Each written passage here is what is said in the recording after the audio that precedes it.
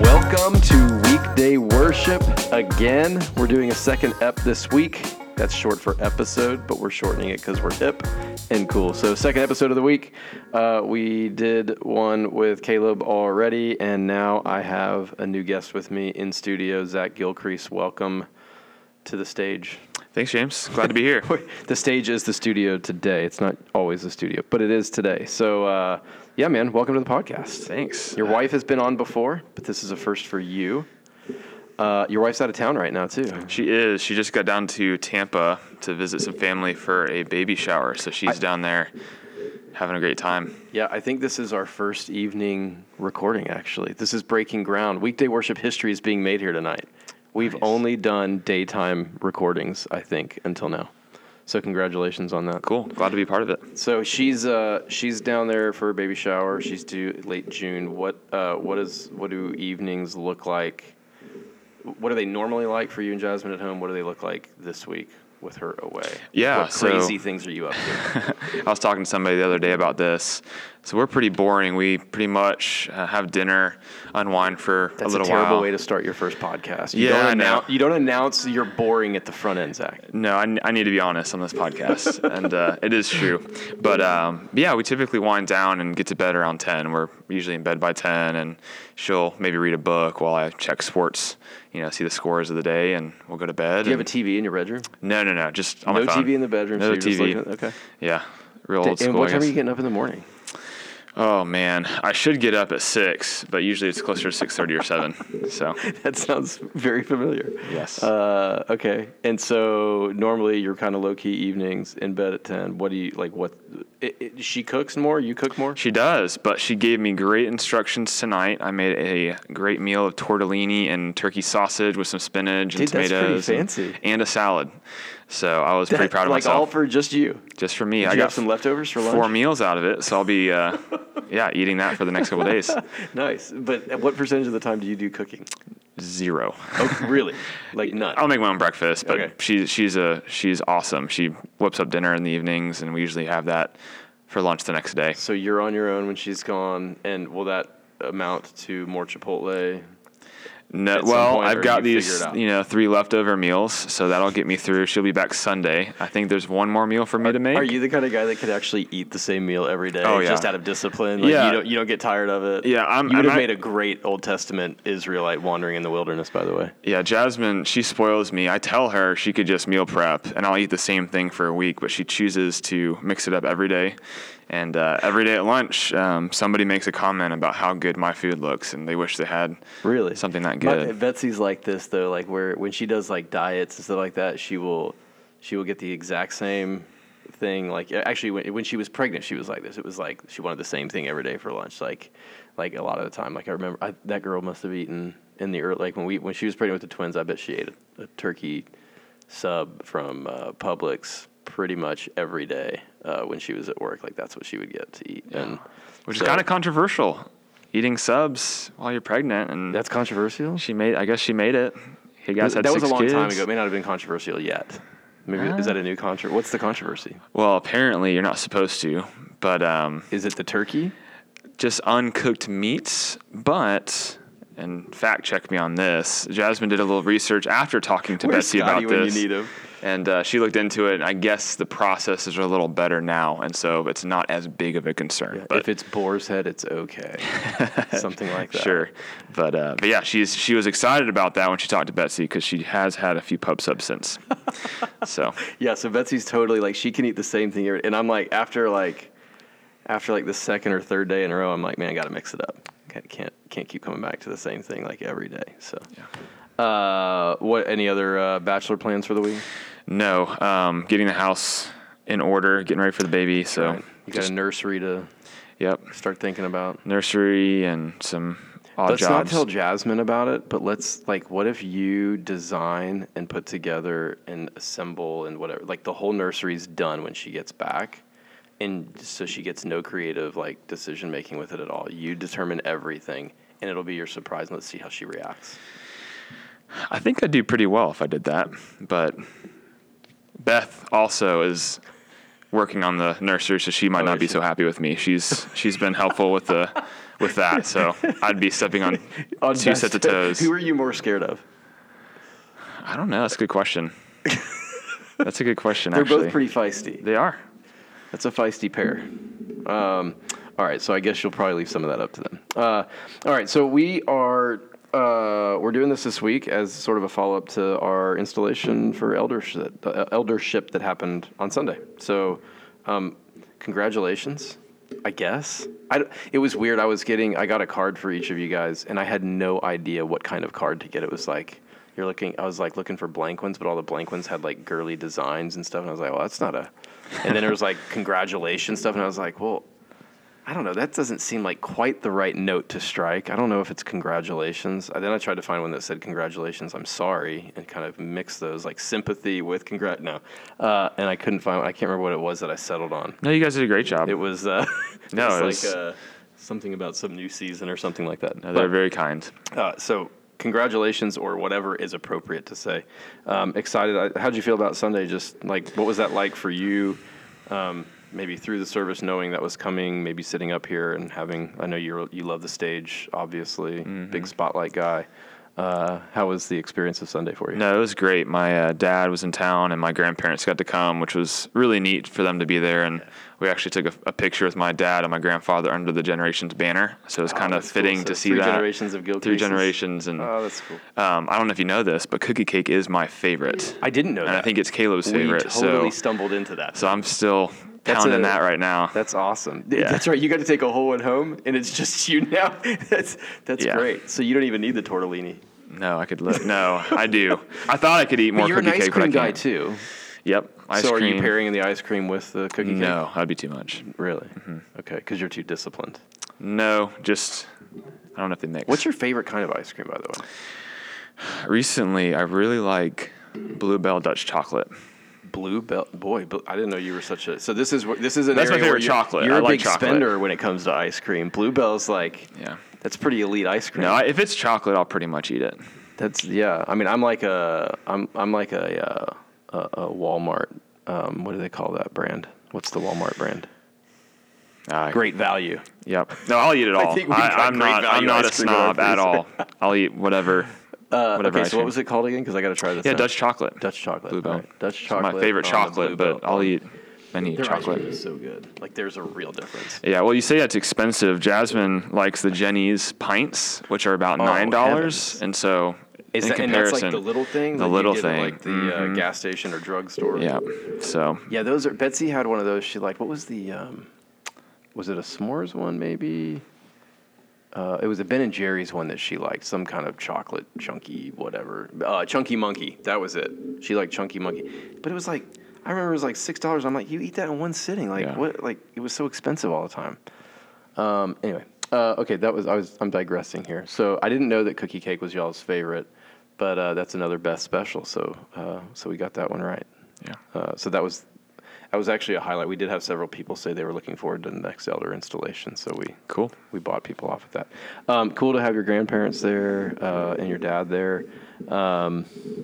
Anything else just stick out to you about Sunday that, I don't know, whether something different than you expected, more than what you expected? Or? No, I really appreciated your sermon and talking through the qualifications and responsibilities, and it felt good to make it official after the months of preparation and prayer and taking on some responsibilities leading up to that. So it just felt good to have it as reality now. Finally, and I've had people ask me how it's felt since, and there's definitely a weight of responsibility that I hadn't felt before, which is good. Haven't slept, like you're waking up in cold sweats if you do fall asleep. No, it's been great. I really enjoyed Sunday. That was a sweet time. Yeah, it was good. So speaking of your parents, your grandparents, I've had the privilege of meeting many of your family members over the years that you've been at Generations, just different family things or things they've been here for church, and then other events that we've met them at, and even softball games. And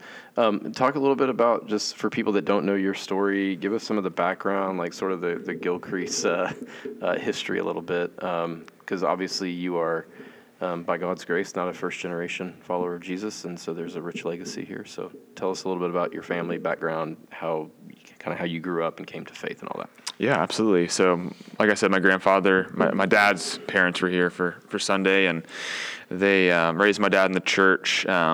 He kind of took his faith more seriously in college. I would say that's when he was saved. And him and my mom met at a Athletes in Action staff training, which, if you don't know who that is, it's the sports ministry branch of Cru, formerly Campus Crusade. And I didn't realize that they were formally affiliated. I thought there was like just partnership between college or whatever ministries or whatever. I didn't realize it was. Yeah. And Athletes in Action, focus on sports and college campuses as well as professional. And they ended up in Tampa, Florida, where I was born. They were signed with the Buccaneers. My dad was a chaplain for the Buccaneers since 91 until about 3 years ago. So that's what he did, and it was really neat to be around that as a kid. So he was there through the Tony Dungy years. Tony Dungy, Gruden. The Gruden years. Really? Which, I haven't even asked your dad about this, but like you talk about two totally different cats. Like those two men, just their dispositions and so forth. Yeah. Warren Sapp, I guess did he know Warren Sapp like personally then? Which is pretty cool. Yeah. That was quite a character. Yeah. Did you ever meet him? Yes. That's a big dude, man. Yeah, he is. He's an interesting guy too. He's a fun guy. But yeah, my parents, my dad, his background was in baseball. My mom played tennis, and so grew up in a sports background. And my dad was signed with the Bucks. Did that for a while. We got to see them do Bible studies in the house, whether it's my mom leading women's Bible studies or, marriage studies. Specifically affiliated with the Bucks, your mom would do that? So she's doing like players' wives, front office people? Yeah, like so they were both assigned to the Bucks, and that was kind of what they did for Athletes in Action. They raised support, so we got to see that play out, their faith in God's provision, and I think that was really impactful for me. And I have 5 siblings, so I'm the second oldest, the oldest boy. I have an older sister, and so you're pretty calm. Like if we had if we had like a celebrity come to our church or whatever, you'd be the right guy for them to meet. You'd be like not starstruck. I don't know. It depends on who it is. But it was pretty surreal growing up around that world, and you realize too just how broken some of those people are, and you think they're some of the most happy people. But it was neat to see the people reach out and look for people like my parents to give them the foundation that they desperately needed with their marriages or families, and got to babysit the kids, which is fun growing up. And really just grew up around that world of ministry. Speaking about that, I heard this morning Tony Dungy, just speaking of a guy like I really respect, and it's not easy in the public eye. So being a head coach for all the years that he was, winning the Super Bowl finally with Peyton Manning in Indianapolis, outspoken Christian, kind of known for mentoring and taking guys under his wing, and then but now as a commentator for NBC, like he's in this position where, man, as a Christian, you could speak with conviction and like based on your values. It's not hard to offend people and get canceled in different ways. And he's had to toe some different lines. But I've always respected just the integrity of that guy. But he's usually one of those guys that's fairly non-controversial. He stays out of like he posted this morning in the wake of all the stuff with Roe v. Wade and the case and the leak that came out yesterday or whatever, that whole thing.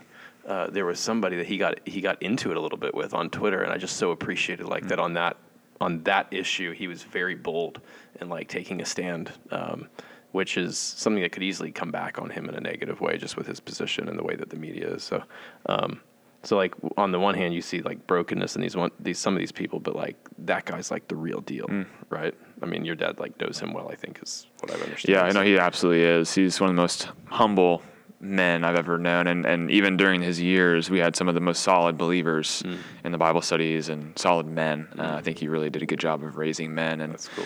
Investing in that. So yeah, that's awesome. Yeah, so grew up in that environment. Along with how many siblings for people who don't 5 know? So I had 5 siblings. I'm the second oldest son. There are 2 girls and 4 boys total. It's the Rowell composition. Yeah, so we had a lot of fun. really had a great upbringing. My family was really tight and still is, so I'm very blessed there.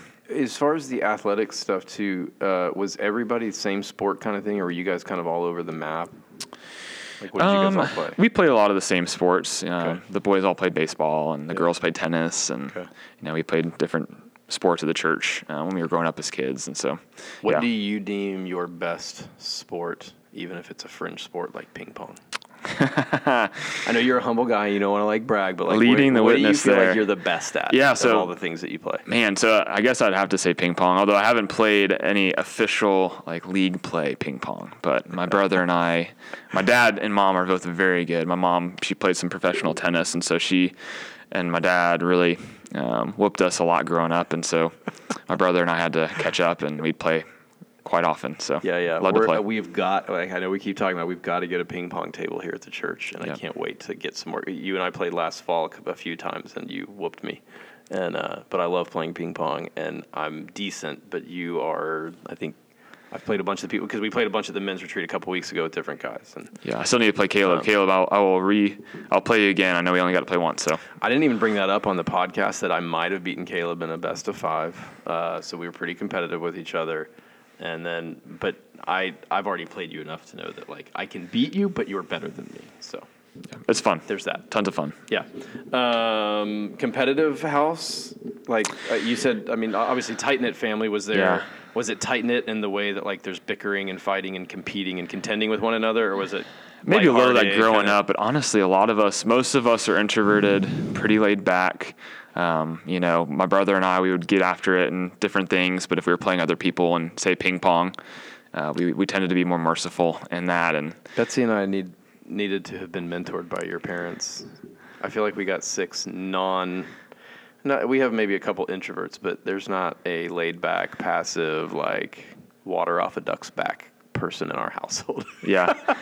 There are pros and cons to both, and we can maybe get into that in a little bit, but yeah, we were pretty laid back as a family. We were kind of that family that had a good image of, being put together, and for the most part, we were a healthy family, and we tended to lean into that a little bit and really try to keep that image as best we could.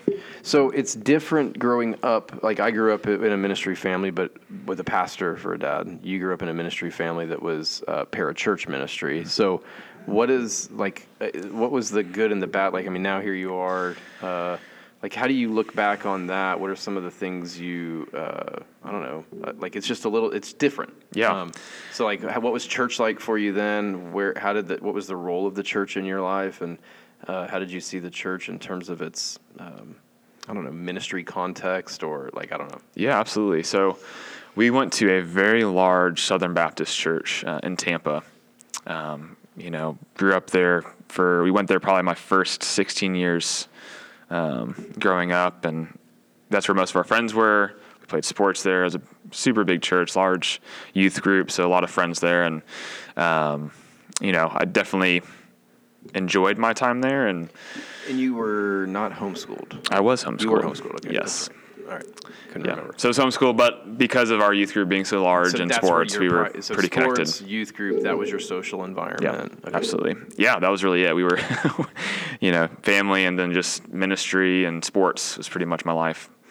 So, but grew up in this large Southern Baptist church, and then at a certain season in high school, my parents and a few other families branched off, planted a church, and that was an interesting experience. It was right in the kind of the formational years of my faith, where I'd really started to, take a stand on my own and develop my own faith, and was learning more about the Lord and His Word. And that was a really interesting time. Was that a strategic church plant from the church, or was that just some of the people that were there seeking to do that? Yeah, it was. It got to the point for a few families where church just felt big, and you could kind of get lost there. And so I think they wanted to change something a little more intimate and go a different direction. So we did that, and my dad and a few other my baseball coach at the time and a few other men were the elders, and it was really neat to be a part of something that started like that, and getting to know people more intentionally. And you kind of had to, because we were not a large church. We had maybe 6 families total to start with, and Which, if they're all the size of your family, then They were not all the Okay. size of our family, but a lot of young families and some older couples. But through high school, that's where I went, and a little bit of college, and it grew a little bit. And going from I think this is interesting just from the standpoint of like parents of teenagers or those who are growing towards that, and myself having a couple, and having grown up previously in a large church with the large youth group event kind of structure and programs and all that stuff, and then going toward a church planning sort of small church, intimate family environment. Was that a net gain for you? Do you see it maybe differently now than you did at the time? Like, what was it like at that age? Were you bummed? Was it? No, absolutely not. I was thrilled. And like I said, that Really? was really a formational time in my faith. So I had kind of gotten to the point where the programs, the large groups, the loud music, kind of the attract young people mentality was not appealing to me. And just getting discouraged by some of the character, some of the students who are part of ministry and things there. And so it was really nice to be a part of a church. And I've always been this way. I grew up around my parents and ministry with adults. So I was naturally more inclined to engage with adults anyways. And so being a part of a small church with a bunch of adults and actually doing life with them So was you were really like neat. 16 going on 30. Yeah, pretty much. Yeah. No, I mean, I think that's encouraging though, because I do think, like, even for me, there's times where as we're raising our kids and none of them have had like the whatever we think of as the normal or the desirable or the ideal youth group experience. And so that's something that we're talking about as a church right now a lot, and trying to get some things maybe better established and going for our students. But I've watched my kids with that same thing that you're talking about, like where they're deeply connected to a lot of adult men that I don't think most teenage boys are. Yeah. And I think there's real value in that. Yeah. A couple of them at different points along the way have gone to some youth group things with friends of theirs from school or sports or whatever, and they've never, like, I've always kind of been of the mind like, well, we don't have that going on here. If they go there and they like it, I think I'd be okay with that. And they've never really wanted to do it. Like, they go and they're like, not really drawn to it, which has been a little surprising to me, because you're told, oh, teenagers need this. They need this kind of environment. Yeah, and I had a large family. I had a lot of people to spend time with, a lot of peers, if you will. And by this point, I'd made a lot of friends and playing sports. But in the church plant, were you able to serve in different capacities that were not necessarily available to you at the big church? Well, my baseball coach, he led a Bible study at the church with local athletes. Okay. He could attract people that were seeking, maybe from the local Catholic schools. And I was just somebody in the room who he could bounce off of at that time, a little more mature in my faith than some of the other young students. And it was neat being able to partner with him in those Bible studies. And that went on for several years. It was very fruitful. Saw a lot of growth there. And I definitely got to get involved in ministry. Okay, cool. All right, so you're talking about maturity in your faith there. Is your testimony is not probably unlike mine, like early conversion kind of story? Yeah, very much so. So I remember vividly when I was like 5 or 6, praying to receive Christ, and really from then on was just very much about being a good kid. I didn't get into trouble. I was just a good kid. But when I was 17, I was dealing with some sin in my life, and it broke me and exposed that I didn't have things together, and kind of ruined that image in some ways. It was more private sin. It wasn't something that people noticed or knew about. But it just been eating at me, and happened to be at a church camp with the large Southern Baptist church that I didn't really want to go to, believe it or not. And the speaker spoke on grace in a way that resonated with me and really broke me. It humbled me. It showed me that I needed to place less of my faith in myself and keeping up appearances. And even though I did, want to honor the Lord, I think God opened my eyes to his love for me in a way I hadn't experienced, and his grace. And I think really at that point when I was 17 is when God did something in my life. He awoke in me a desire to seek him.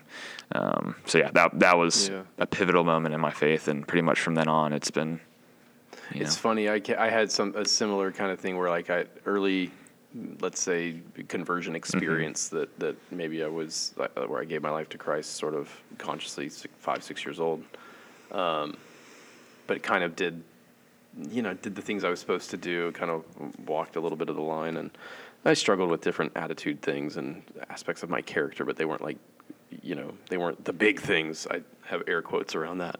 Yeah. That you think about. And I was always, like, I genuinely did. I had a heart for the Lord at some level. I had a heart for the Word of God. Like, I was interested in theology from pretty young and interested in my Bible. But I still had these appetites for sin, and I had a dutifulness about me. And it wasn't, like, I don't think I was converted in my 20s, but there was something that happened where the Lord kind of brought me to a place of going like, oh, Jesus, I'm not a Christian because of how obvious it is that Jesus should have chosen me because I do all these right. Like, there was still a lot of self-righteousness, a lot of self-reliance, a lot of dutifulness, and a lot of knowledge.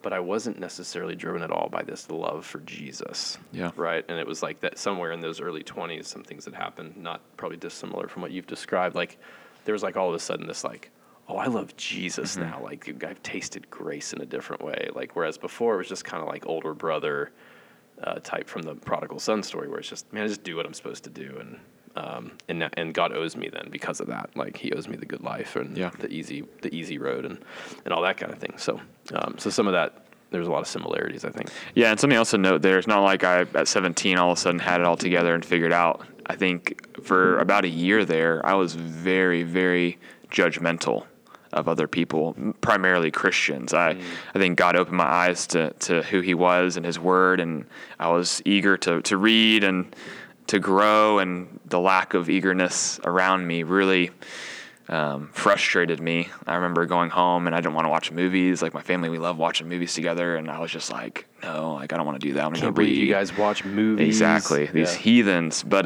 no, Did you ever have the Burning Secular CDs season? No, Oh, no, man. we just listen to Christian music. So Okay, well, congratulations on that. Yeah. So, but yeah, that was an interesting season in itself. Like, it was mixed. I was growing a lot. I was reading a lot of scripture. It was good for me, but I was also, not handling my my attitude towards other people very well. Yeah, it's funny how that sort of, the minute you genuinely awaken in a way, you have this sort of temptation, the shadow side of that being this sort of Pharisee that looks down your nose at everybody else who's not doing it the way you're doing it or experiencing it the way you are. Yeah, absolutely. That comes for all of us. So, okay, so your 17 is kind of a pivotal moment. That's in the context of that church plant. You're figuring out. You're playing baseball at a pretty high level at that point. So that's going to take you into college. Yeah, so a little bit there. So at the time, homeschooled in Florida, we were very fortunate we could play sports at a local school or any private school. The Tim Tebow rule. That's right. So I was playing for the small private Christian school. Really just started in high school playing there, and a significant aspect of that is one of the assistant coaches at the time, he became the head coach, was a guy by the name of Sam Marcinick, and pretty cool testimony how God saved him. But he had played pro ball, first-round draft pick, stud out of Tampa, coaching a bunch of little just hooligans in this private Christian school, wondering what he's doing with his life, trying to get back into baseball. He had injured himself, and just really poured into us and mentored us. And at the time, I wasn't sure I wanted to go any farther than high school with baseball. I just played, and I knew I could play. And talking about competitiveness, I wish I had more of a competitive edge and a drive. That really wasn't me. I just did it because I was good at it. And he really challenged me to consider maybe playing at the next level. And we were fortunate. I mean, he brought in some amazing coaches, some buddies of his. We were very fortunate there. So we had a coach that he had won a World Series with the Yankees and the Red Sox, one of the only guys to do that, pitcher. And he would come in and work with the pitchers, and All-American from, and pro ball player that really taught me a lot of hitting. So yeah, we constantly had good instruction, and that ended up leading to me eventually moving on and playing in college. I played at the University of South Florida. It's in Tampa. So that's where Jasmine and I met, and it was a great experience. Yeah. Now, we don't have time to go through, just with this episode, through that whole story. Jasmine tells that story on her podcast that she recorded with us. Gosh, it's been probably a year ago. You can look in the archives for the Jasmine episode, and she tells some of the story of y'all. She probably tells it the best, so just go there. Or just have Zach and Jasmine over for dinner at some point and let them tell it together. So you meet her in college. You guys got married while still in school? Or right at No, the we end? started dating after we graduated in 2015. Okay. And then we got married in 2016. And what did you study in school? Accounting. Yeah. All right. So boring. Yeah, that's. I'm telling you, I'm boring. Yeah. It fits. It's. This is the accounting episode. But you didn't go into accounting right away. After school, no. So I realized accounting, as good as I did in school, it wasn't super interesting. And so I was trying to figure out what to do next. Had a family friend who happened. I wonder how many people know this part of your story. Yeah, a few people might have learned about it recently. But yeah, Okay. My first job, I did an accounting job right after school as a bridge to my next job that I'll talk about. But we had one of the former quarterbacks back up with the Bucks, who was a godly man, godly family. He played football at Louisiana Tech in Ruston, Louisiana, if you've ever heard of that. If you know Duck Dynasty, it was 30 minutes west of that in Monroe. So The Robertsons. that was the excitement of the town, and he wanted to open up a Jimmy John's franchise. He was actually a backup for the Saints at the time, and Drew Brees, if you didn't know, has a lot of Jimmy John's franchises, and basically said, hey, you should try this. And No so way. he needed somebody to manage it, and I knew I was in business, so I reached out to my parents and asked if they'd think I'd be interested, and called me up, and I thought, well, maybe some management experience wouldn't do me any harm and could help me develop as a person. So sure, I'll do it. And so we ended up getting married in 2016, and then the store opened in January 2017. So I was managing a Jimmy John's. So you can make a mean sub or no? I am a certified sandwich master. Okay. I have a certificate. All right, there we go. And Jimmy John's, they warm all their subs. Is that right? No, they don't warm any of their subs. No, it's Is it Firehouse that warms all of Firehouse. them? Yeah, we Okay. Jimmy John's, people really were not happy about that. If they asked you to heat their sandwich, you said no. They took it personally. So we were about being fast, freaky fast. Okay, freaky fast. Yeah. Okay. So how long are you managing Jimmy John's in Ruston, Louisiana? Yeah, so the store ended up being delayed its opening. So me and Jasmine actually had a good 6 months, August to January, to just have a marriage together and enjoy our time together. I was interviewing people and hiring them, but there was nothing else for me to do at the time. Okay. So it was really sweet for that. But when we started, quickly realized that this might not be the thing for me. So I'm an introvert managing a restaurant, and my poor wife, Jasmine. The food business is brutal. Yeah. I mean, just like no matter, like it's tough. There's a high attrition rate in food Highly industry. recommend putting your kids in the food industry as a first job. I think it's it's humbling. It's humbling for sure. Yeah, we've had kids. Two of our first three have worked at Chick-fil-A. Yeah. And Yeah, I think it's a good environment, but Yeah. So it was. Yeah, if you want to hear more of the story, feel free to come up and talk to me. But it was pretty traumatic experience. what was the part that most didn't fit you? I could not. So one of the hardest things, especially being ministry minded, is I wanted to engage my employees on a level that I just couldn't as a manager. Like at the end of the day, like I was their manager, and so Interesting. I had some amazing employees. I realized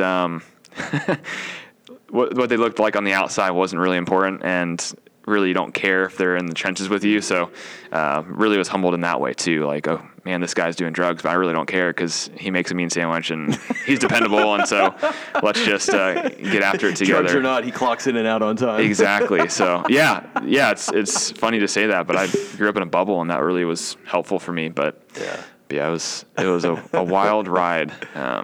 And Jasmine at the time was working from home, and she's a big time extrovert. So it was just like the worst for both of us. Out of your element. But it was good for us. So I ended up managing that for a year.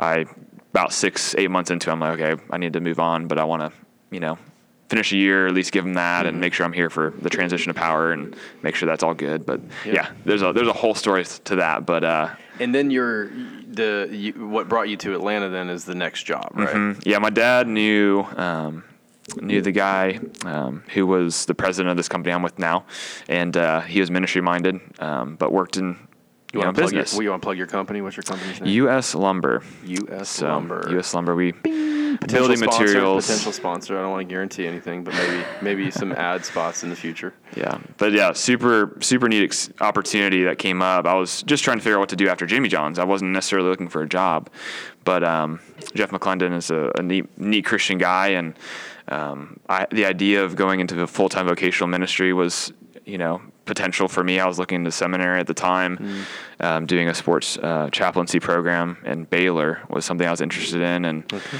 But I kept feeling like working, in the office environment and doing ministry there might be more of the play for me and a better fit. And so talking to this, my now boss about that, and he gave me some great advice and talked through different aspects of, my interests and what I'd be interested in doing and ministry. And at the end of it, he said, "Hey, you studied accounting, right?" And I told him, "Yeah." And he said, "Well, you're not too difficult to talk to for an accountant. You actually can hold a conversation." So we're looking for an accounting. Okay, we have several accountants in the church, and I just don't want that to get taken personally by any No, of I can them. say that because Andrea and I, so when I met Andrea and found out she was an accountant, it was pretty neat. Like another very outgoing, bubbly, very hospitable person at our church. So I wouldn't say any of our accountants That's true. would fit that mold, but there is, there's a stereotype. The stereotype, if you're accounting, that stereotype. So he thought I could hold a conversation, and so he said, "Hey, let me connect you with our head of accounting," and cool. The rest is history. So that worked out. You came here. So when you guys moved here in 2018? So 2018, February 2018. How many churches did you visit before you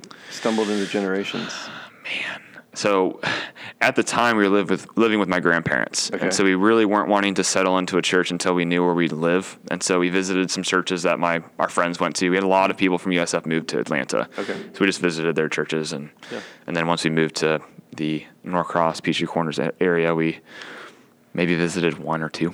Okay. And then came here. So you stumbled into the middle school cafeteria pretty Stumbled early into on. middle school cafeteria. You were preaching or teaching on what it means to be a Christian. I don't know if that's the way it was titled or whatever, but you were talking about Romans 8, Real Christianity was the series on Romans 8. So I sat down, I was like, okay, this is a good sermon to hear, to see where they land. And I vividly remember sitting down and looking at one of the students or the kids, I think it was somebody 10, 12, with their Bible open. And I was like, okay, this place is legit. Like, where else would kids have their Bibles open? So cool.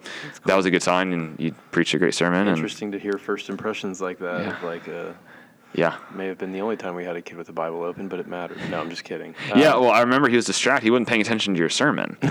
But he was in the Word, and I'm like, that's neat. That's neat that he's distracted by the Bible. That's great. That's great. So I think we did like an early Sunday conversation. I think there was some early iteration of that was going on then. Do you remember who you guys came with? There was somebody else that was brand new at the same time. I think Beth's parents. Okay. Yeah, I think they were here. Yeah. And I can't remember who else, but they were definitely I in seem that to group. remember there was a little bit of a group of people there. I wondered if any of them were still here. So so Spencer and Jenny might have been there for that one. Yep. Then they left.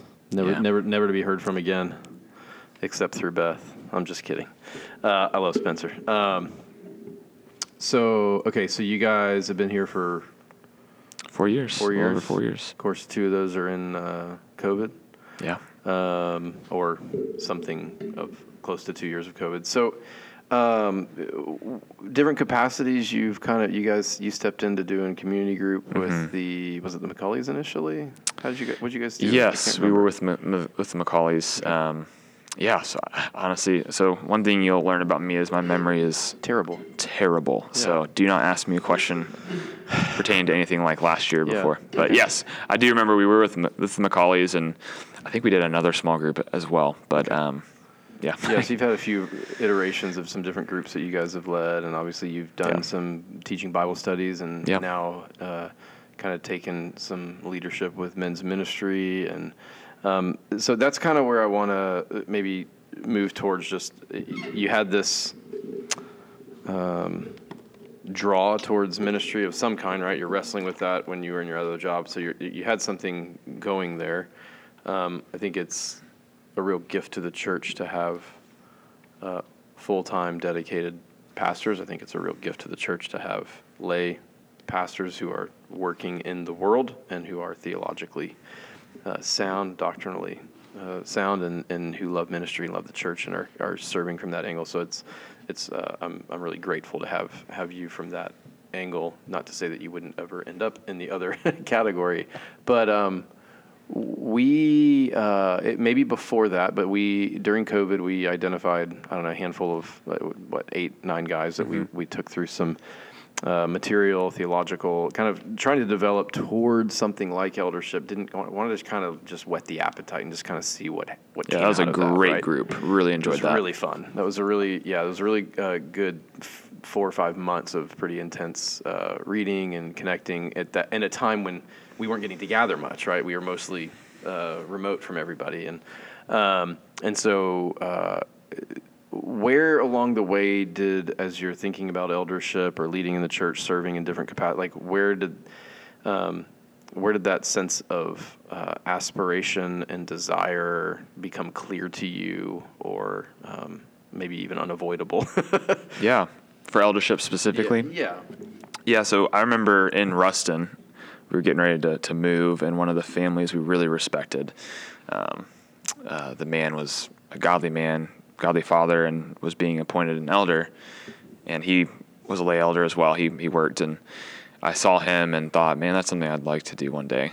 I'd really like to be that type of person who, handled himself well and respectable, man of character, maybe not on staff, but just a solid man to help steer the church and help the church, serve the church. And so that really stood out to me. And so that from that point on, I was very open to this. Probably thought maybe my 30s or 40s, but then as we went through our group and just Jazz and I serving in the church and loving the church more and more, and really just feeling burdened for the church here at Generations to, have its needs met, and, trying to figure out how we can serve best, and then going through that cohort and discussing it, definitely, I think last year especially, started weighing on both of us. I think there were some changes in my heart, and, sin was less prevalent in certain areas, like through last year, and it's almost like God, in a sense, was preparing me for this. And so some of those things were pointing towards eldership, and when you and Paul approached me and asked if that would be something I'd be interested in, looking to see if that would be something I'd be qualified for, and taking that next steps, it made sense to do that. I think we walked into it with a certain level of, definitely care and, am I old enough, things like that. But I think the process was really thorough, and it's and I haven't really. I mean, I've probably had this conversation with. How we are. We like to put everything out on the table, and when Caleb and I had our conversation about this stuff earlier, he brought up his age and how from very young he's been like, I want to do this, I want to do this, I want to do this, and in some ways, even though he's younger than you are, even he had talked about how he felt a little bit slowed down, but rightly so and properly so, and so we've brought on 2 elders. Which you think of typically as older men, but we brought on 2 guys simultaneously who are both not yet 30, and I haven't talked about this publicly, but it was something that we wrestled with. It was something that you guys wrestled with. We wrestled with on our end. We sought counsel about that. We talked to people about that, and we really felt, for a lot of reasons. I mean, initially it was like the biggest thing was, are these men described in 1 Timothy 3, Titus 1, 1 Peter 5, Acts 20, are these those kind of men?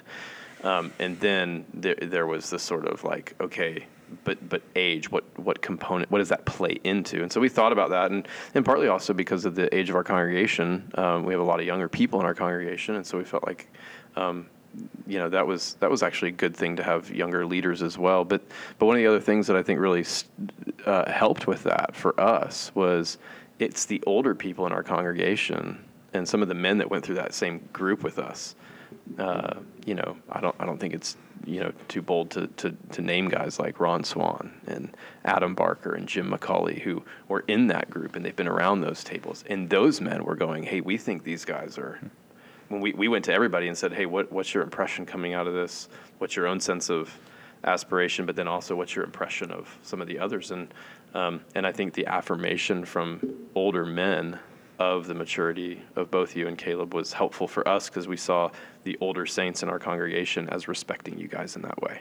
And so, yeah, I think those are some of the things, like we've been very, we've talked about those things very explicitly and everything. So feel really good about where we've landed on it. So where were we? I don't know. I got down to that segue. You kind of triggered that. Yeah, and I'll just say this. I think I wouldn't walk into this position or take this responsibility if it wasn't for my support system around me. I mean, I have some very godly, mature men in my life that have developed me and encouraged me and supported me, and who I can go to. Because obviously I'm not going to have all the answers. If you're expecting that, I apologize. But yeah, definitely will not. In advance. But the Rons and the Jims and the Adams, we have so many men here of high character as well. And in no way do I see this as a solo, task. It's very much I will be seeking counsel and continue to seek counsel from many of the men in our church. And I feel very supported, very. I have a lot of accountability, and that's good. So that gives me a little more confidence moving into this. I want to ask, there's two questions I'm thinking of, and just for the sake of time, I'll probably try to drill us down on just those two. One is, one thing that I always want to foster honesty and authenticity among our leaders, as you know, and that's something that I think we all care a lot about and want to nurture among us, and even that we lead out in that with our church family. And so I had asked Caleb this question too, but I'm curious, just as people pray for you, as they get to know you, as they lean into you and look to you in this sort of role, we talk about these areas of qualification, but we also talk about Acts 20, keep watch on over yourselves and over the flock of God, which the Holy Spirit's made you overseer. As you keep watch over yourself, what's maybe the main areas that you kind of go, this is the stuff I've got to keep watch over me? Yeah. To not just be qualified to enter into this, but to remain qualified in my character and my posture before the Lord, and my the way that I'm walking with Him, and then alongside His people. Where do you see that as those critical areas for you that you've got to keep watch over? Yeah, I'll share the first thing that comes to mind, but I'm sure there are several areas. But for me, and I've even noticed this as I've served in the church in different capacities, the work, feeling like it's work or feeling like it's a task, and just committing to that and feeling like that's really what my Christian life is now about. And maybe in the process, not forfeiting, but losing some of my own devotion with the Lord and my own time with Him, and growing and humbling myself before Him, if that makes sense. And so I think that's something I've seen could be an issue. And, I'm a people pleaser by nature. I want to make sure I'm doing what I'm supposed to be doing and caring for people well.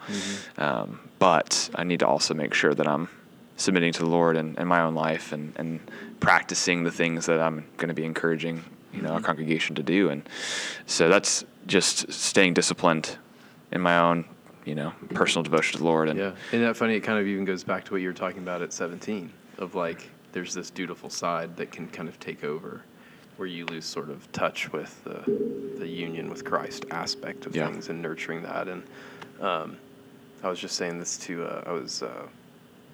I was talking with Casey Disney yesterday about something, and who was referring to Chuck Swindoll, who mentored my dad.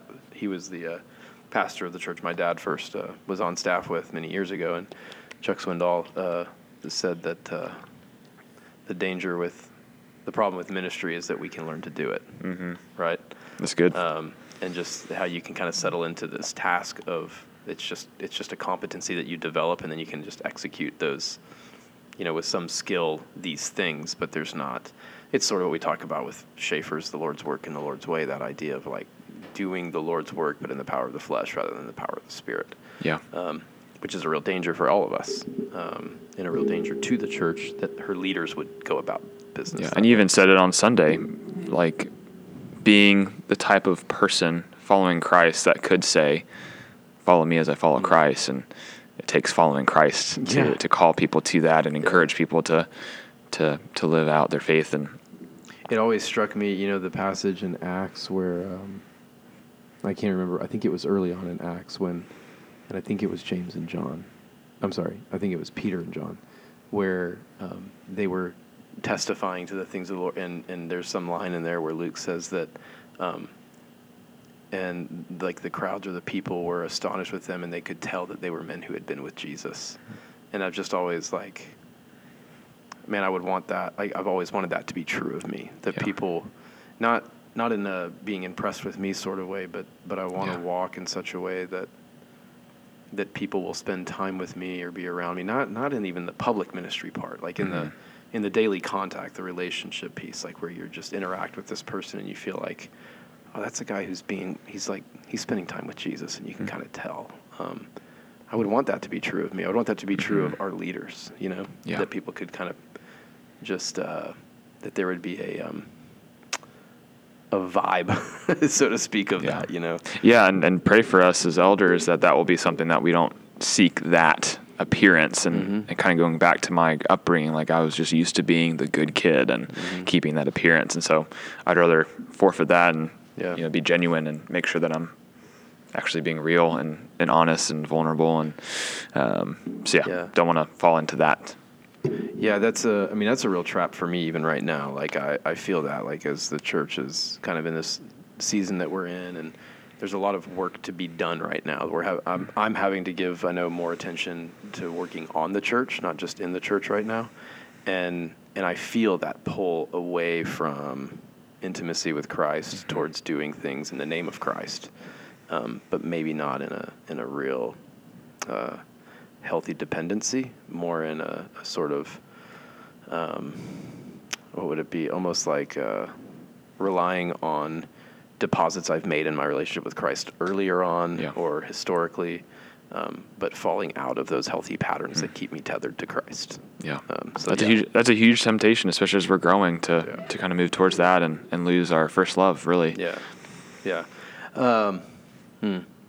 So on the other side of that, I'm curious, and I think one thing I'll let you kind of say. I know there's some things I would probably observe personally, but in terms of your own vision, maybe that's the wrong word, vision for the church, but your heart for the church, what you're seeing with where we are, and like we're all wired in a little different ways. Like you have really, I love.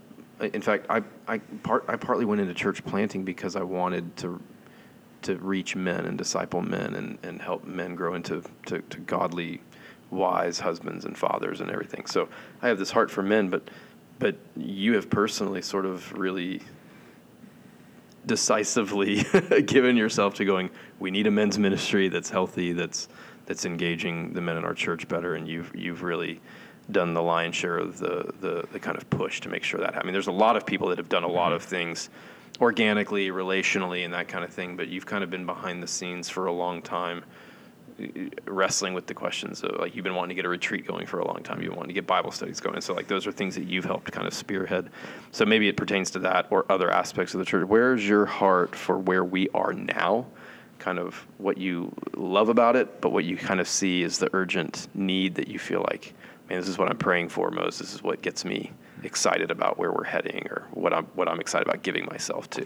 Well, like you said, there's a lot that we need to do. There's a lot of tasks. And I think that's the thing that's weighing on me the most, is just providing some more order. And as we have grown as an eldership, team, and figuring out our responsibilities, and just making sure we maintain that culture that we've had where people can be open. And the men's ministry side is obviously near and dear to me, like you said. And anybody who's listening to this can start to see why, right? Like, because you were reared in this unique environment of strong men, even if they weren't the godly men. Like, men in a football locker room are strong men. Those are alpha males, right? And like that's the kind of environment you've been around. It's funny you use that term alpha male, because that I would not describe myself that way. Sure. And a few of those men, godly men are the reason I'm here. And so I think having experienced that and received that, and having my faith nurtured, and people calling me to vulnerability. Like, if you've talked to me, I'm really bad with small talk.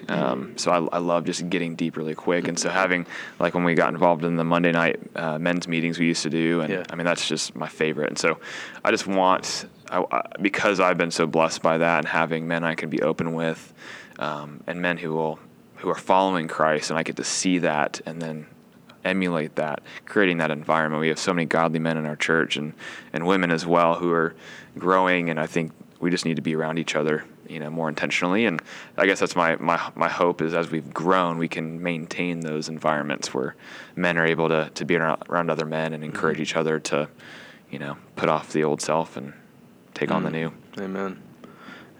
Yeah, that's good. Anything else that you just kind of, before we wind this up, anything that you just want to say to our church family at all? Yeah, I mean, I'm just so thankful for this church. Jasmine and I are very fortunate to have found it, and we've been welcomed by everyone. And really, I think I'm really excited about getting to know you all more.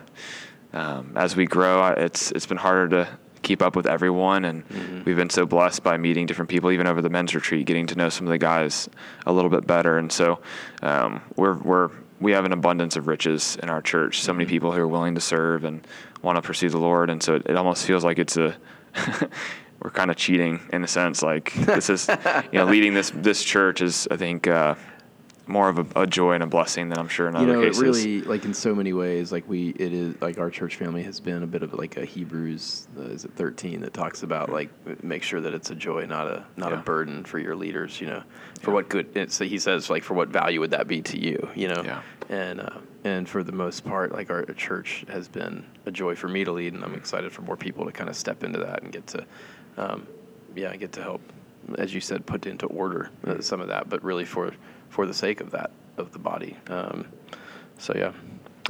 right. So any last words before we sign off? Man, that's a lot of pressure, James. We've actually taken more time than Caleb and I did. I'm down here thinking, I'm like, dude, like, we're longer winded than Caleb and James. How did that? Now he gets the mic every week. See, I don't like small talk, but if we talk about things that are significant, I'll talk forever. So that's right. Be warned, if you invite me and Jasmine over for dinner, we might stay a while. Yeah, super cool image that you talked about at the beginning, though. Your grandfather, your dad, and you, under the generation, signed the other day. 4th generation on the way, in just the next 2 months. Yeah, please be praying. We have a little baby girl coming, hopefully at the end of June, early July. So, obviously, for those of you who are parents, we will be leaning on you, and you know how it is. And And I want to throw this out there. If you don't know Zach and Jasmine well, a lot of people do, but if you don't, one of the things that I think happens to a lot of leaders in churches is they tend to fill the role of what we talked about in Titus 1 the other day, of they tend to be hospitable people. And you and Jasmine are hospitable people. You've opened your home to a great many of the folks in our church. But sometimes what happens is that when you step into leadership roles, people start to assume, as you've taken initiative to do that with them, and you stop getting some of the invites into other people's environments. So as you guys are about to have a baby, and in the aftermath of that, people will have an opportunity to serve you. But maybe in the weeks leading up, if you guys have the opportunity, if you want to reach out to Zach and Jasmine to encourage them, get to know them, feel like I want to encourage people to invite you guys into their world and get to know you better. And then on the aftermath, I hope we'll do the whole providing meals and the whole thing, and we'll come visit you guys at your house with the baby. So. All right. Jasmine, hope you have fun in Tampa. Zach is going to keep, having his little block parties and raves that he does here on weeknights. That's right. I'll be in bed. What time? Yeah, I'll probably be in bed by 10. All right, let's get back to our boring lives.